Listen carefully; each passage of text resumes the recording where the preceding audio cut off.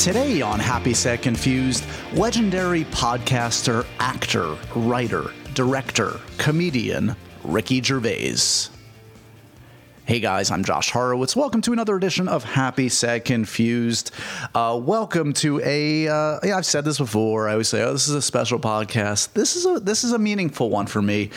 People ask me who's on my list of people I haven't talked to, who I've wanted to get in here for the podcast. Ricky Gervais at the top of that list. Absolutely has been for several years.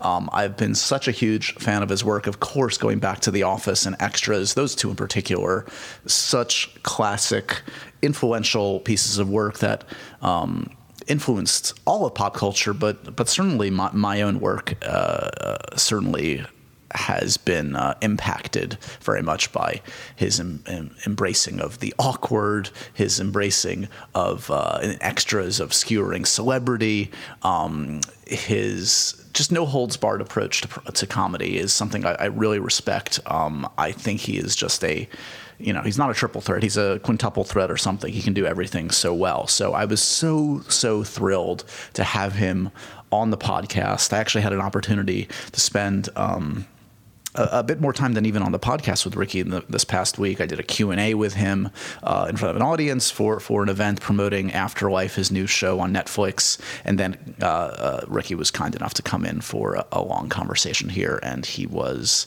a delight. I should mention his new show, which is getting some really great reviews. It's getting a tremendous response. I really enjoyed it. It's called Afterlife. It is currently available on Netflix.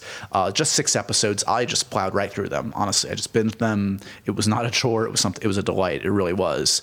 It's an odd show in that it sounds on its face to be kind of dark and depressing. The premise is that it's about a guy dealing with loss and grief. He has just lost the love of his life, his wife, but he kind of takes that horrible event and uses it as an opportunity to just sort of say and do anything and just be kind of like the unfiltered version of himself, and therein lies the comedy. But it is also truly emotional and moving at times. It's a really unique blend, and certainly something that in some ways moves Ricky into areas he hasn't explored yet, and in other ways calls back to the emotion and comedy that was even there right from the start in The Office. So check out Afterlife. It is on Netflix right now. I highly recommend it. I'm not going to say too much more because the main event today really is this conversation with someone I so admire. He is one of the funniest men on the planet. So why waste time with my prattling on?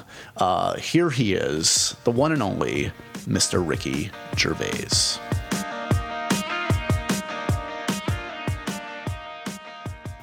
I'm eating those grenade bars too now. Yeah, they're so I don't snack on rubbish when I'm hungry. No, me too. But then I eat like 5 of them. I know, it's still slightly better than... That's how I rationalize it until some yeah. horrible form of cancer derived from grenade bars comes at me. I know, yeah. You never know, do you? Something get hit by a bus, you can be lovely and healthy. Exactly. Some people turn down the pudding on the Titanic. You could be hit by a bus full of grenade bars, and exactly. It could all just the irony. A confluence of events. Lovely, like a poem. Exactly. As you can see, this is Super Cash, sir. Thank you so much for coming by. My pleasure. We started. Why it's not? hard to tell. It is hard in these weird podcast times that you really created these. It's your fault for the podcast. But I feel like I've come for a job. Yeah. So where's your resume? This is just his office, and he's stuck up 2 mics, that's all you need. I mean, I'm not being funny about it, but it's a bit odd. It is a little odd. We're also very close. We're leaning into the table. You're leaning in. It's like we're going to do an arm wrestle. That's the end of the podcast. It's the last 10 minutes. I hope you've been training. Yeah. Well, we used to do the podcast. There's literally a studio through this wall. That's a more conventional studio. Right. And yes, the sound quality is probably 20% better, but it just feels like this is home for me. And sometimes if I don't know the person, this gives them a sense of who I am. Sure. And it's a little bit of a shortcut to familiarity. It's a power thing then, isn't it? It's totally a power move. And you give me a lower chair and there's a light shining in my face. Yeah. You'll find the chair also lowers very subtly throughout. That's every 5 minutes. I feel more and more inadequate. Great. Come on in. What have you got for me? I have nothing. We had a blast the other night. Thanks again for spending all this insane amount of time with me. But it's all for a good cause. We're promoting your wonderful show. And it was actually lovely. I sort of dread those events. And then the crowd were amazing. It played well. You were great. The questions were great. It was like, I always feel slightly guilty that I ever worry about those things because they're always okay. But it's because when I put something in, that 3 weeks' time, that's 3 weeks of me thinking I'd rather be sitting at home in my pants drinking wine. Do you know what I mean? Yeah. If they just, we're doing a thing, I go, okay, if I'm there anyway, it's over with. But it's the anticipation, yes. Yeah. Yes. I'm definitely going to be having to, I'm going to have a choice to do something better that night, and it will be sitting at home in my pants drinking wine. So yeah, everything has to compete with that. So the secret is really just to book you like with 30 minutes notice. Then you're fine. I guess so. Super chill. Yeah, jump out. I mean, I was lazy when I was poor, so imagine what it takes now to get me out of bed. Were you? You were. Okay. Well, here's okay. So you're in a good mood, and rightfully so, because the reception's pretty great. I've never had a reaction like this, and I don't mean just reviews and friends and all that. I mean the Twitter reaction is insane. I literally can't keep up with the tweets. And Humanity was good, but I think this is like 5 times the traffic of Humanity. So I don't know what that's a reflection of. I assume it's a good marketing. The fact that Netflix send out an email, it get 150 million people get it in their inbox. Yeah. And the front cover. So for a few days, I'm like Google. You've got to see that word Google. Whatever you went to see, you see Afterlife on the Netflix page. And so people go, I'll give it a go. And then they binge watch it. And so the model is incredible. The Netflix model is incredible. I mean, it's still got to be good. I was going to say, you actually have to deliver you have to deliver. No, you have to deliver. Yeah, so... but I think the traffic, assume what you do is, good enough for people to watch. The traffic's been insane because of the success of Netflix, and social media. I don't know what it had been like with The Office, but it wasn't around then. But I think it's more a reflection of it's that binging plus Netflix, which is the internet, plus social media. Yeah. It's been insane, yeah. Do you feel like, do you steel yourself before like a big launch like this? And I know these shows that you self-generate yourself and they're so much your baby are very important to you, needless to say. But like there's baggage, good and bad, that goes with everybody's name, and especially your name. I feel like people come to your shows and your whatever you do with preconceived notions. Yes. I agree. More than anyone else I know, any other comedian. It's like it's odd whenever I do a sitcom like this, which it's not a traditional sitcom, obviously. It's a comedy drama, but it's people. They seem to judge me against one person. When Extras came out, one journalist said, "This is sub Dickens." And I think, well, why are you judging me against Dickens? What are we? Everything sub Dickens. Exactly. Yeah. Isn't that's a bit unfair. So yeah, people come to me with I hated him in The Office, or I hated his stand-up, but I'll give this a go. But as I look at these tweets, and I try to like them all, and I've even liked tweets that said, I hate Ricky Gervais, but this show's really great. And I think it's like That's a major endorsement in a way. Well, and it's like I think I'm training them. Okay. I'm giving them positive feedback for being nice. Right. And ignoring them if they're... So... you just imagine them on the other side looking at that being like, what? Exactly, he'd like that, yeah. It is nice to view what people are thinking and saying, but, of course... it's nicer when it's all lovely. Yeah.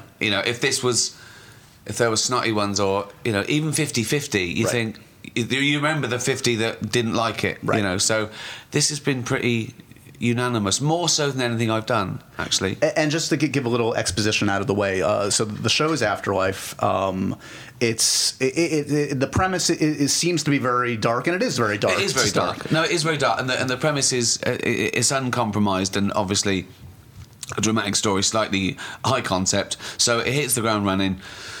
You see my wife on a laptop that I'm watching in bed, looking pretty sad, and she's going through chemotherapy, and she says, if you're watching this, I'm not around anymore. I couldn't say any of this to your face, too embarrassing. Not for me, for you. Not for you, for me. Yeah, you were never any good at hearing how nice you were. And then she said, but you're absolutely useless. And she leaves a guide of quite mundane things like when to take the bins out and, how to fill the dishwasher and change the salt. And it's quite sweet because so you know, I've lost my wife. She was the love of my life. She's being stoic. She cares what happens before she dies. And I'm a broken man. So that's it. And so the high concept came. Imagine you lost everything. What would you do? Right. And he decides. First he decides to kill himself, but the dog's hungry, so he feeds the dog, which I think you would do. I certainly would. And that gives him long enough to think. And he says, "Okay, I'm going to do this living thing for a while at least, but I'm going to punish the world. I'm going to punish the world for this. This is unfair, and I'm going to start saying and doing exactly what I want from now on because I've got nothing to lose." Right. And he treats it like a superpower. He says, I've always got. I do what I want from now on, and then I've always got suicide to fall back on. So it is very dark, but there is comedy in that for two reasons. I think one, we live vicariously through his freedom. We all go, I wish I could say that. I haven't got the nerve or something. The mugging scene. Right. We hand over our money because we don't want to get hurt, or we've got a baby in a stroller, or they know where we live. He says, I've got nothing to lose, bring it on. So it's that sort of freedom. And I think the other part of the comedy, where all comedy comes from in sitcoms, even one slightly strange, is it's usually an ordinary guy trying to do something he's not equipped to do. Yeah. That's what we're laughing at. And what he's trying to do is become a bad-ass psychopath. Right, which is against his nature. It's not him. He can't do it. Yeah. He can't do it because... if you look back, once you've seen the whole thing, you look back and you realise that actually... he was nice to the vulnerable people. He was nice to his dog, his nephew, the old lady in the graveyard who was kind to him, the new girl who was, scared and in the headlights.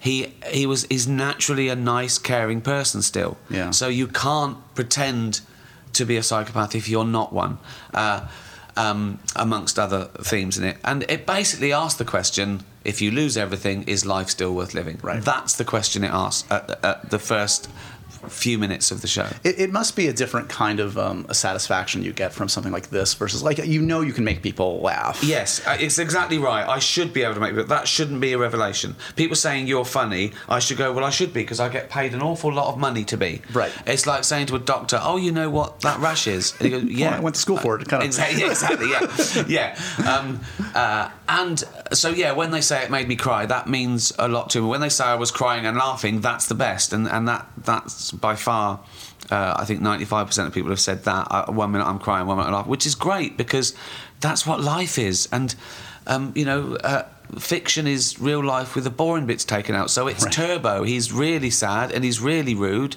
And, you really laugh and then you're really sad. And so I am very proud of that because it's slightly more ambitious than I've done before, I think. So yeah, it is, and I think,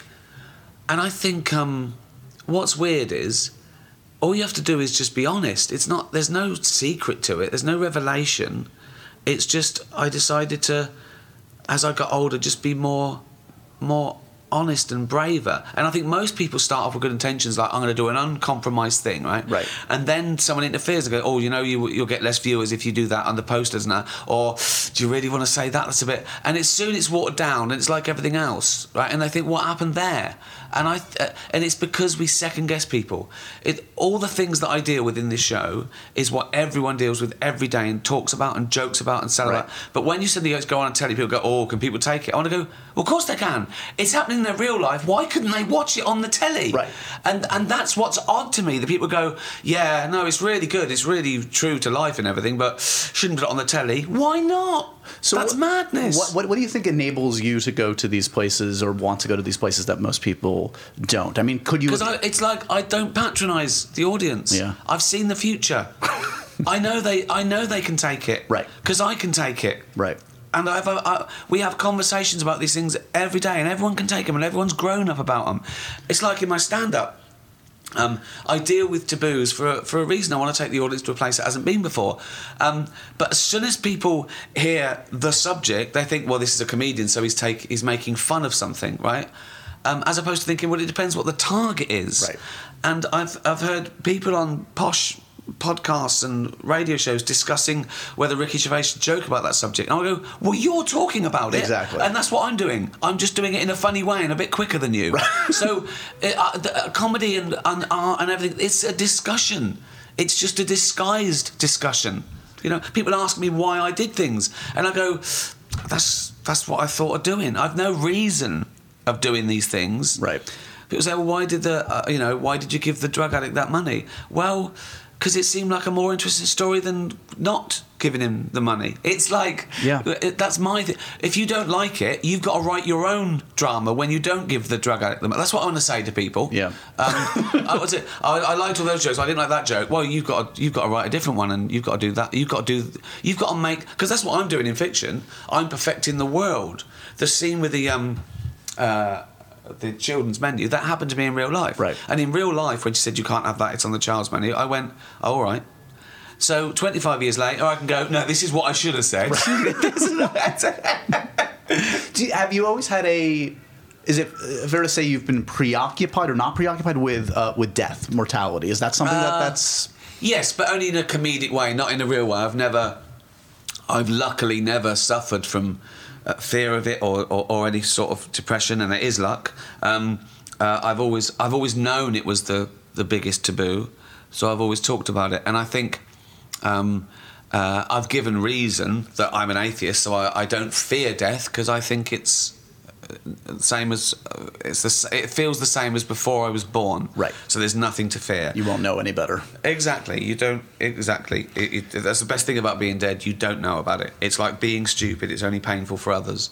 So there's nothing to fear. Right. Fear pain. Fear dying. How I die. Yeah. I don't want to die in agony, or Yeah. Of course not. Or found in a wardrobe wearing ladies' tights.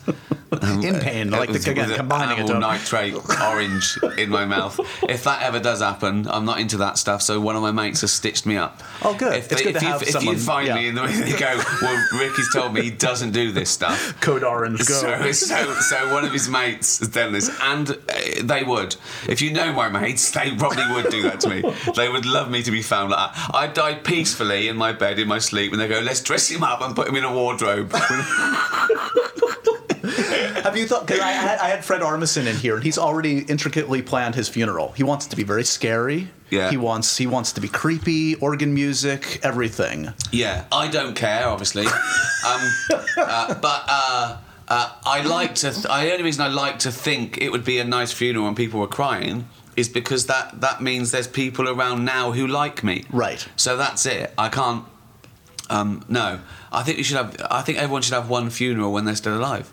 Oh yeah. Do the funeral when you're still alive. Just make it like it is, and you're secretly watching. You hear about it, and you go, "Yeah, that was nice." So we should look out for the first announcement of Ricky's death. Yeah. That's just a fake out. Not a lot of people get that big. Well, no one gets that big day. They know if you get that big day, you're dead. We deserve that big day. Do you know what I mean? Yeah. Well, I've told all my family that individually that I'm going to give them my whole fortune. Right? Oh no! Yeah, that's going to be a little disappointing for some, wouldn't it? It's going to be a fucking bloodbath. It's going to be Game of Thrones stuff. I want people to like me now. Yeah.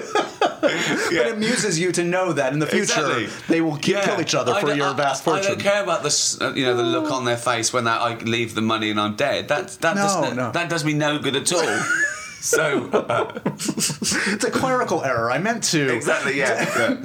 Did your parents live to see your success? No, not really. Yeah. Well, I mean, they still liked me. You were my all right. dad saw my mum saw, I think, the pilot of The Office, and she didn't make it to. And then my dad saw a bit of The Office, and he went. Would they have been shocked, you think, to see this trajectory in the last? I think it would have blown their mind. Although I don't think they'd have been. They'd have been. I'm still their kid, and I'm still my sister and brother's little brother. Right. You know, it doesn't mean anything. They're not going. It's just, you know, it's like, I don't go home with any attitude or airs and graces. Right. You know, I know my place. It means nothing in a way. Because one of the fascinating things to me is like, so when The Office hit, you were roughly around 40. Yeah, 39, right? So like it feels like to us that didn't know you, and most people didn't know you, you kind of came out fully formed. Of course, it was like this guy. Who was this guy? Well, that's very true, and it sort of did, and for a couple of reasons. One, I've always done that. I've always people watched. I've always played around. I've always done impressions of people to make kids in the class laugh at the teacher, and my family impressions of. You know, I've always done that, right? You know, social satire. So. When you're saying it came out fully formed at 39, like it was my first go, it wasn't. Right. I've been honing my skills like anyone for, 40 years nearly. Yeah. You know, from year dot, I was like that, and I always thought of that like comedians. There's that thing. You know, some comedians have funny bones, and some have to work at it. Right? And I always thought, I've got funny bones. But actually I don't know. Because when I started, because I was late, I had been working at it in pubs with mates and at home. So I don't know that that's, you know, I like to think I've got funny bones. Yeah. But because I started so late, it's like doing exams in your 40s. It doesn't really count. I know I could pass all my exams and do my degree. Right. But it's like, well, you should... You know, so a comedian that starts at 18, that's why it takes them 20 years to be funny. So starting at 39, you have got a little bit of an advantage. You know, you're aware of your own inadequacies. I was already getting fat and old. I had a perspective, I had a voice, I had a confidence, the audience thought, well, this bloke's lived a bit. Yeah. You know? So I think all those things look like I came out of nowhere and got it right first time, but not really. Well, and I was surprised to see that, like, again, looking back, immediately preceding The Office, and correct me if I'm wrong, like you would, it wasn't like you were completely unknown in where you were. Like, didn't you have a chat show that you had just done? So my first thing, I worked in an office for 10 years, which is what The Office was sort of based on, and so, you know, I must have been taking mental notes, and I'd done David Brent as one of a few characters I did. I got a job on a sketch show, characters for a comedian in Britain in about 97, and I was on the radio around the same time, being funny on other people's shows, just turning up like I just worked there. And I did just work there. I wasn't a DJ. I was I worked in the office. I went from one office to another office. It just happened to be a radio show. Right. So I popped up. I was meant to be writing them things and doing stuff for them and the news. And I said, it'd be easier. My laziness. I went, I'll do it. Because I couldn't be bothered to type out things for other DJs. So I went, I'll just pop on. And I popped on, and I was funny. And it sort of built. And I always said, don't introduce me as a funny guy. Say the guy who works upstairs. Right. So I always knew about that Trojan horse. And I got a call from a new show in about 98. Well, I was still on the radio. I only did that job for about a year. And it was a new show called The 11 O'Clock Show. Now, what it was like was sort of SNL, but off the charts. Like the things they spoke about, swearing. It was just, honestly, it was like they let teenagers take over television for half an hour. And it was everyone's least favourite and favourite show. Do you know what I mean? Yeah. It was that bunker mentality, you know. And I did that. And the first thing I did on that was, because it was a fake news show, I did a reporter that got caught up in the story and started to editorialise. So I'd come out, and it was real stories of the day, and it would be like, nurses have gone on strike today for extra pay, and then I go, don't get me started. What are they And I'd always get it wrong. I played the sort of pub bore right wing sort of bigot. Right. Before we found out that half the population were exactly like that. that unfortunate twist in 2016 or so. And so that was the gag, really. That I mouthed off, and I shouldn't have been. I was the wrong person for the job, and I was sweaty in a bad suit and unshaven. So that was the and found success in that. People responded to that. Yeah, and they did. You know, they were saying. And I remember thinking that the whole show was shocking, but sometimes I went in the studio with the presenters, and I told the presenters to be shocked at what I said. So it looked like I was the most shocking. Right, on the already shocking show. And I wasn't. I was, you know, it was just a little, it was like a marketing tool. Right. Just like I walk out of the Golden Globes and I pretend I'm a bit drunk and I might say the wrong thing. I've written the jokes. I know exactly what I'm going to say. It's marketing, you know? So that was it. And then they offered me my own chat show, which was a sort of spoof chat show where I was still the wrong person for the job, and I was meant to interview celebrities, right. But I'd accidentally insult them, or it'd be more about me. So playing a version of yourself. A version of that same guy, yeah. who went for the reporter to get his own chat show, and he was bullish and you know, accidentally insulting and. Did you enjoy that? I did enjoy that. Yeah. It was my first thing, and I stopped that because The Office was about to go into production. And that wasn't I was too busy. I thought it would ruin The Office because I wanted The Office I didn't want to get too famous. Yeah. So I wanted The Office for people to buy that this guy was. For 1 minute, they thought it was a fake documentary, and we cast all unknowns. Now they're not unknowns either, obviously. Right. And, you know, in fact, by series 2, you're not unknown, but at least you get that project out of the way before you confront it. So that's the very fast trajectory. I'm curious. In the intermittent years, have you ever been approached for talk shows? Like, have you been off? Here and in England, yeah. And that, this is the internet. I'm in America. Here in my office. I'm in New York when I say here.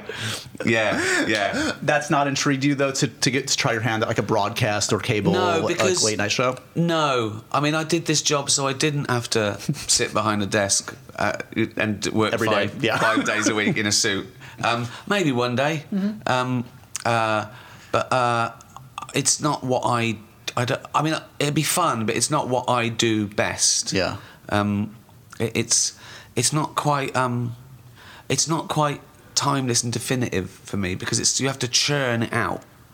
And again, as I say, throughout my career, my laziness has been mistaken for integrity more than once. When I was looking back down the internet rabbit hole about you, I was reminded of an infamous conversation you had with Gary Shandling. Yeah. So. Yeah. What happened there again? Well, is that because for people that haven't seen it, it's a very awkward seemingly conversation. Yeah, it is. It's and I find it hard to talk about because I don't think he was feeling well. Got it. At that time. I'd say that. And he's talked about it since, and he's been very gracious and said, "Oh, we tried something, it didn't work." And what he said was, because he'd invited me to talk on his DVD extra about Gary Shandling because he knew I was a fan of Larry Sanders. Yep. Sorry, and I said yes, and I said, "Oh, and I'd interview you." And he said he came in and he thought we were doing his thing. Right, you were both coming at it from your own shows, and there was a kind of a strange. Yeah, and that might be true, it might not. But I still. I put it in and I celebrate it. He tried some things and yeah. I mean, you said kind things after he passed. And I know, I was still a hero. That wouldn't affect me. That wouldn't. I wasn't one of those people that said, "Oh, never meet your heroes." Right. He's still a genius. He was still lovely, and off air he was lovely and talking about. You know, he just tried something that people thought, oh my God, they hate each other, which just isn't true. Right. It was just, you know, a thing that he was doing that. Yeah. Got it. Yeah. I know we're bouncing around a bit, but sure. I'm kind of fascinated by like sort of the because I was a fan from the start, at least from the start when The Office hit, of sort of the trajectory your career took in terms of acting.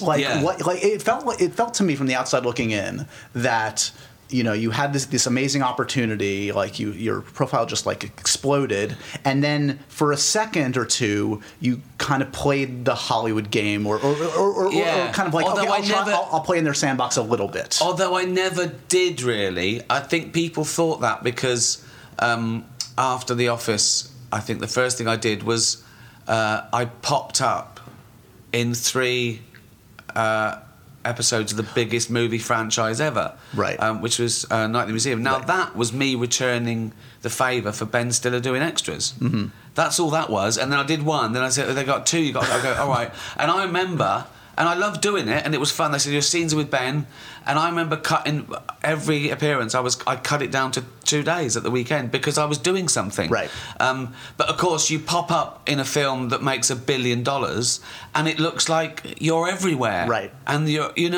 so that was never the intention. My first film that I took, I was offered a film when the 2nd episode of The Office went out. They called me from Oliver and said, I said, who's the lead? They said, you are. I went, who's going to go and see that? And I said, you want John Cusack? And they went, oh, okay. Now I put the phone down and I thought, that'll show integrity. Now what they probably thought was, what an idiot. What an idiot, turning down a film. But JJ offered me, JJ Abrams, he loved The Office, and he got my email and said, come and do Alias that was on. And I did an acting role, and I haven't watched it. I loved Alias, but I haven't watched me because it was my first role being serious, and it's not my... I get no joy out about seeing my fat face on telly or film. My joy comes from coming up with the idea and building the thing. And then he offered me a part in Mission Impossible. Then he offered me a part in Star Trek. And I was busy, and it's not my thing. So for all the things I've popped up in, I've said no to 50 times that. But it still looks... The first thing I did that I was committed to, and I thought, no, this is a good thing, and this is that it was written for me, and I thought, if I don't do this, I'll never do a movie, was Ghost Town. Right. And so, still not mine, though. I still don't... I still don't count that as my movie. Yeah. Even though we sort of collaborated, and he let me do, and... I was my first lead in a real Hollywood film with one of the greatest writers, and I still don't count that as mine. Yeah. That was it, really. I can't think of anything. What else did I do? Well, those are Stardust. You did a little thing with Matthew Vaughn. Oh, again. A friend, and just said, come on. I said, you could still be running around the world watching Tom Cruise hang off planes to this day. Well, that was what my fear was. If I took a big role in a film that wasn't mine, I have no say. I'm in my Winnebago for 7 hours a day, and then I pop up and do one thing, and they go, we've lost the light, I'll see you tomorrow. And I go, I can't. I finish at 4 when I'm filming my own. So it's partly... I'm only excited about the creation of it. Partly... I'm a power freak, and I can't sit around and not be in charge. That drives me mad. Partly, I really do get no joy about seeing my fat face unless I've created the thing. So there hasn't been like an opportunity, an audition, a thing in like the last 5-10 years that you've really kind of like wanted to put yourself out for. It's just no all the time. But not because, listen, half the things you get offered aren't very good. Yeah. The half that are good, I'm still not excited about them because it's not mine. And then, am I busy? Am I doing something better? Why would I... I did the Muppets. Again, I love the Muppets, and it's a friend. James Webb was a friend, and I thought that'd be fun. Right. And it was in London, so it was here. So... I honestly do think, how hard is this going to be? I was offered the Winston Churchill role, and they badged me for ages, and I kept saying no. Even my agent was saying it's going to be a great movie, and as Jane pointed out, I'm playing a 62-year-old Winston Churchill. She said, you'll be in makeup for 3 hours a day, and I went, yeah, correct, no, definitely not. But my main reason was I'm not the right person for the job. Right. There's better people to do that. There's people who love dressing up and doing voices and being in character for years. I'm not one of those people. Yeah. I want to start writing my next project or going on tour. This is my. Well, you're spoiled in a way, in a great way. I know. You've created this amazing infrastructure where you can, thanks to all the great work you've done, you have this creative license now, and you have the outlet with Netflix. It's sort of like, why fuck this up? Yeah, there's nothing I'd rather be doing. You know, my favourite films of all time. If they said you've got to do this, but you can't do this next project, it's no. Right. It's no. If it's easy and down the road, and yeah, why not? But I honestly, I don't care for that. I don't care for that sort of. You've kind of imitated the model in a different kind of way, and his name is now, for right reasons, like taboo to talk about, but like Woody Allen, who I know was like an influence for you growing up. He was a huge influence to me. Well, I thought he was. I remember seeing Play It Again, Sam. I just thought it was the funniest thing I'd ever seen. Him, that the wrong person, the putz, and also in Annie Hall, when he was making her laugh and she laughed. I thought that's new, because usually they're sort of above the comedy in a movie. Like right. They're saying funny things, but they're not laughing. It's like they don't know they're being.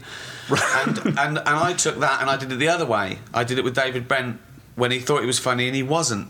And you didn't see that happen very often either. Like a joke falling flat.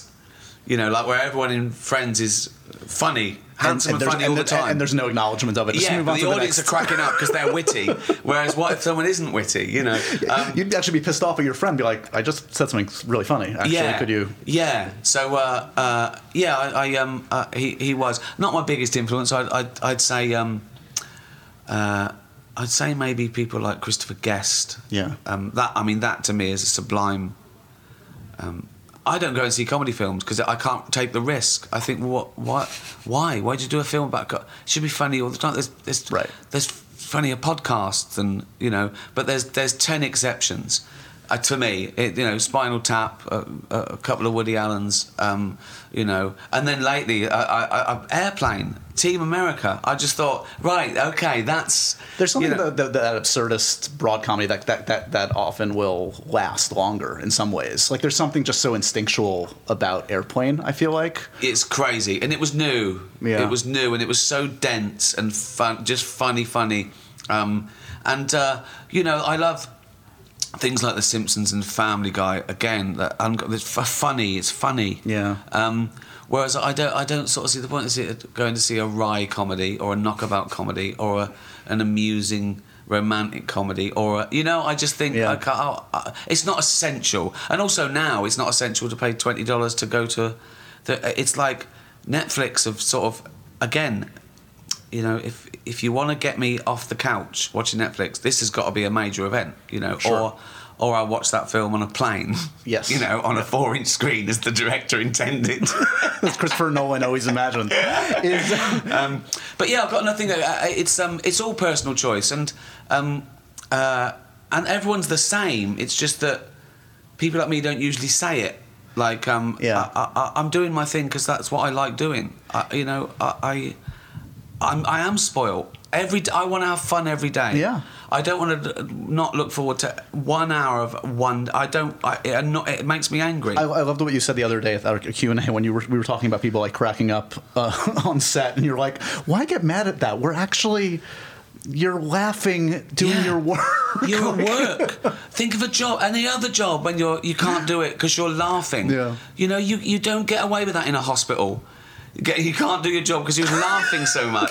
Well, you're fired. You're fired. That patient was very offended. Yes. It's like, what a joy that is, and that's exactly it. When I'm doing my thing and I've surrounded my friends and I'm making them laugh and being paid, there's nothing I'd rather be doing. Even though I still stop at 4 because I want to get home and get on the couch with a glass of wine. So I want it all. Yeah. I want to create this. I want to wake up in the morning and go, I've got an idea. I want to do that idea. I don't want to outstay the welcome. I want to be at home and I want to have a real life. And I never forget real life is more important either. I never forget that. I never say this is going to be traumatic, but it's going to win an award. I go, what's an award? Right. You can't sell them; they're not worth anything. I've tried. I know that real life is more important.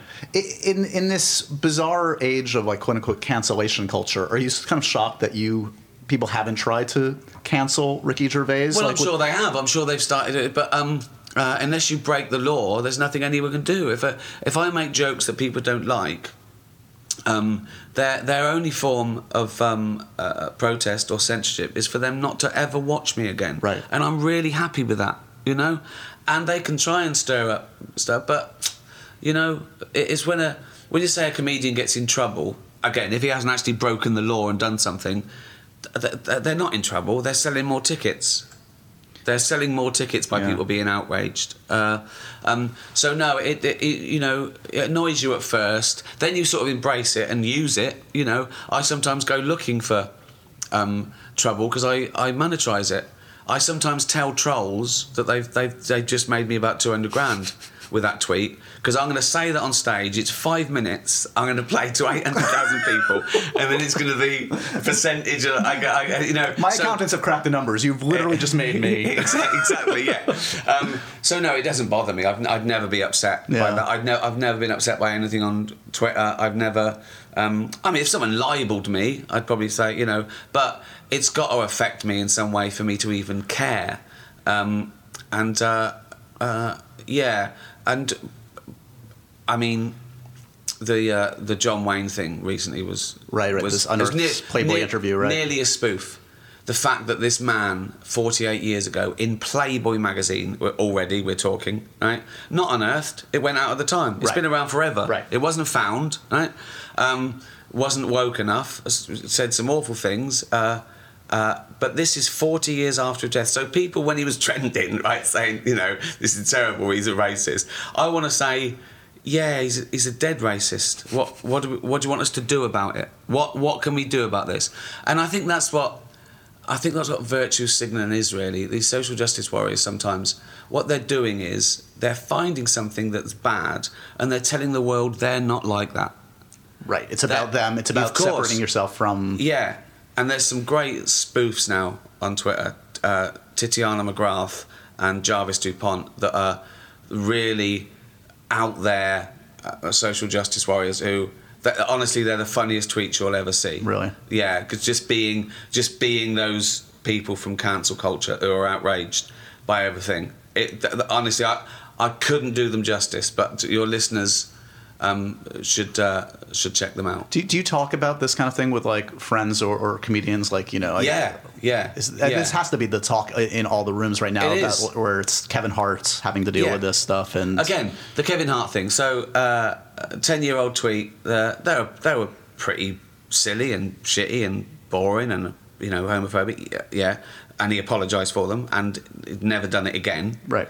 But then 10 years later, he has to keep apologising for it. And he loses him a job, you know. So, and my point about that is, if you have to keep apologising for things you did 10 years ago that you don't do anymore and that you've already apologised for, there's no value in improving. He might as well do the tweets again. Right.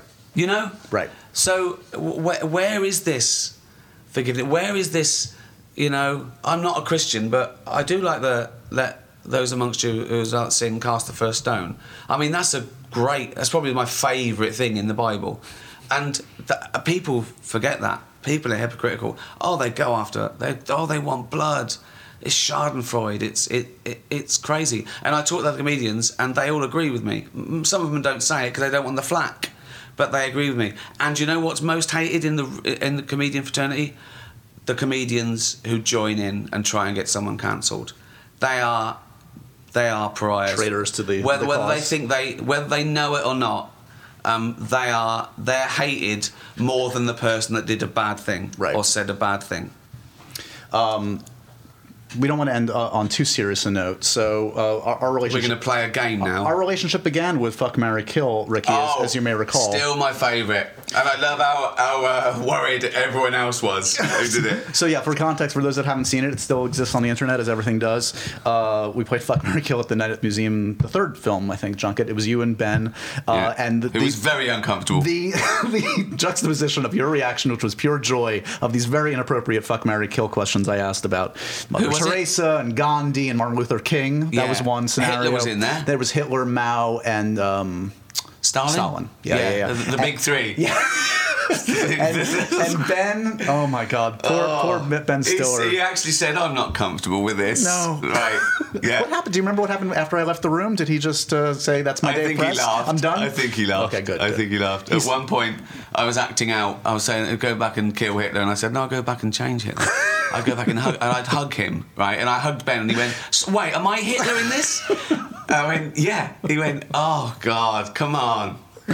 We've since made up. He was here for the podcast recently. He's lovely. He is. It's great. Would you rather be 2 feet taller or shorter, Ricky? Do you know what? What's really weird is I did a really exaggerated version of this on my podcast. Did you really? I did. I asked. I've done a thing with Ashley Jensen because in extras the thing was she kept asking me, what would you rather do? Yeah. And it got on my nerve. And so I turned the tables and I've asked her, but the most banal, weird ones. And I asked her, would she rather be 10 foot or 10 inches? And she's so 10 inches. And I was going, no, it's 10 foot. I was going. You get trodden on with 10 inches. You were going to last. She went, I said, where would I get my clothes? I went, where would you get your clothes if you were 10? At least no one would take the mickey out of it if you're 10 foot. You'd be a proper. You'd be like Game of Thrones. You'd be going around crushing cottages. You would be a multimillionaire in the NBA. Yeah. Okay, so 2 feet taller. That makes me 7'8". Okay. Or 3'8". 7'8". I'd be 7'8" because I'd be a basketball player or something, wouldn't I? I think that's more practical. So it's basically NBA or pantomime. Your buddy Warwick, talk to him about that. Would centaur or merman? Would you be a... Is the centaur the... I think it's half horse, half... so it's a horse's body in a man's face. Yeah. I'm not a merman. I've got no. So I'm basically a fish with a head or a horse with a head. So basically what you're saying is, what would you rather be, a horse or a fish? Well, a fucking horse. Of course. I didn't know it was such a no-brainer. Okay. Yeah. Would you rather be reincarnated? I don't know why mermaids are considered sexy. No, I agree. I'm with you. Siren. No. Because you look at the head, you go, oh, nice face, and oh, nice hair. Twist, what twist. The fuck? Where do I start? How does this work? I know, although it's still better than the other way around. Is it though? I mean, I think so. Yeah. I mean, what are you thinking? You can do your business. You're thinking, but you have to face the head of a fish. It's like the fly. You'd have to do it in the dark, wouldn't you? Yeah. Yeah. Pitch black. I know. Yeah. I'm getting nervous about taking this conversation too far. So I'd be the horse running at 45 miles an hour with my little head. Think of me going down the high street. Morning, it's Ricky. He's going at traffic, just going over cars. It'd be great. Yeah. Yeah. Would you rather have uncontrollable farts that never smell? Yeah. Oh. There's no point. There's no point in that one. It's the second one. Or uncontrollable smelly farts that don't make a sound. That one. Okay, so you want to just emit really horrible odor, but no one hears it. So I want to annoy people and they don't even know it's me doing it. That would be a superpower for me. That's your Marvel hero. Would be a super. Just people throwing up so bad, a sulphurous methane that when they go, and they instantly vomit, and I pretend to be vomiting. I'm going, who's that? Who the fuck was that? Right, and it's it'd be amazing. I'd clear out the queue at Pret a Manger, right? And I go straight in the queue. It would be. You've really looked at the bright side of this. It would be amazing. It'd be amazing. Yeah. Do you own any color in your wardrobe? Is it literally all... if I opened up your closet... Yeah. Is there a flash of color? Is there a yellow, an orange, a pink? There might be a little bit in some suits that I don't wear anymore because I can't get into them. All my T-shirts are pretty much black or grey. There might be a navy blue one. Do you have a stylist? Have you ever had a stylist?